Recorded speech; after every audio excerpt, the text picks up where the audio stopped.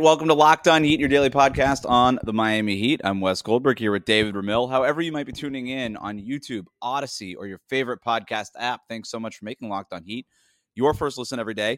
Today's episode is brought to you by Bird Dogs. Go to birddogs.com/LockedOnNBA, and when you enter the promo code LockedOnNBA, they'll throw in a free custom Bird Dogs Yeti-style tumbler with every order. Well, the Celtics said don't let them win one.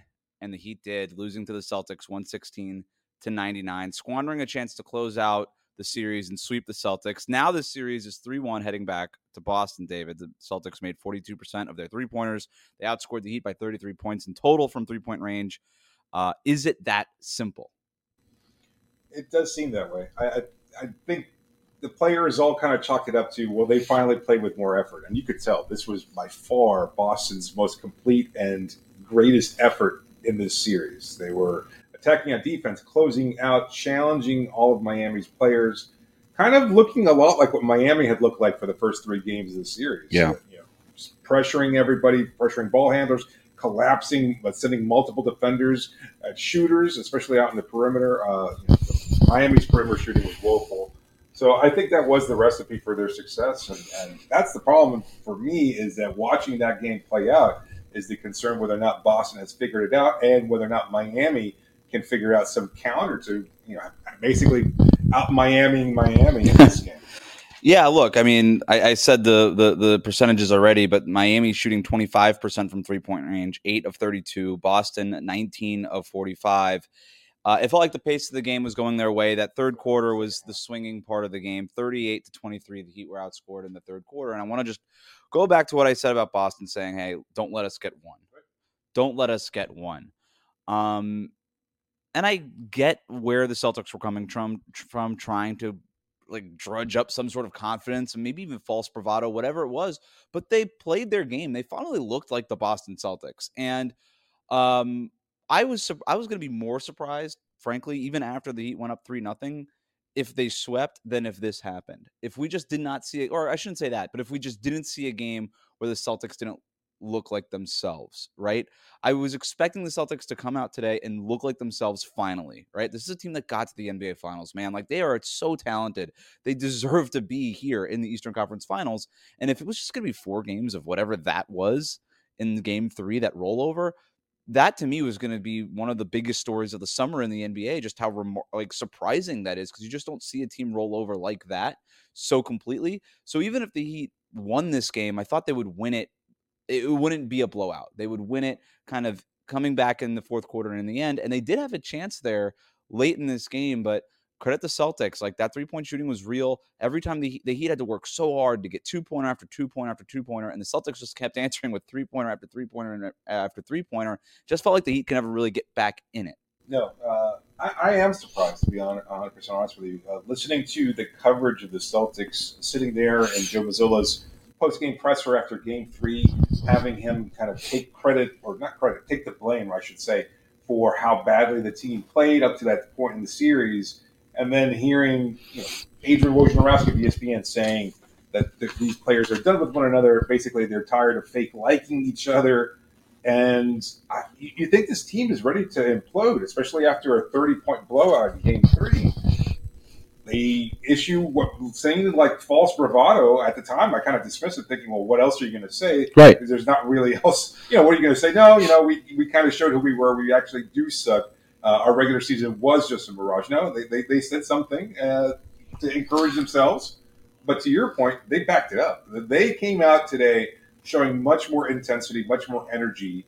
Even when Miami did establish a lead or throughout the first half of the game, it didn't seem like Boston was quite demoralized to the same extent that they were in Game 3. In Game 3, they were looking around, criticizing officials, begging for foul calls, not really playing their game. And while there was certainly an element of that, that third quarter was as complete a turnaround as you can imagine. It was a 16-0. It might have been even a 16-0 run. 16-0 run from Boston that absolutely crushed Miami. Yeah, I think we do forget, and I think there's a recency bias in the media that pervaded sort of the coverage after that Game 3 loss. And I think we just forget how proud these athletes are, just generally speaking, and how big of a chip that somebody could put on their shoulder when they are down 0-3 and they just don't want to go home like this. They don't want to get swept in the Eastern Conference Finals.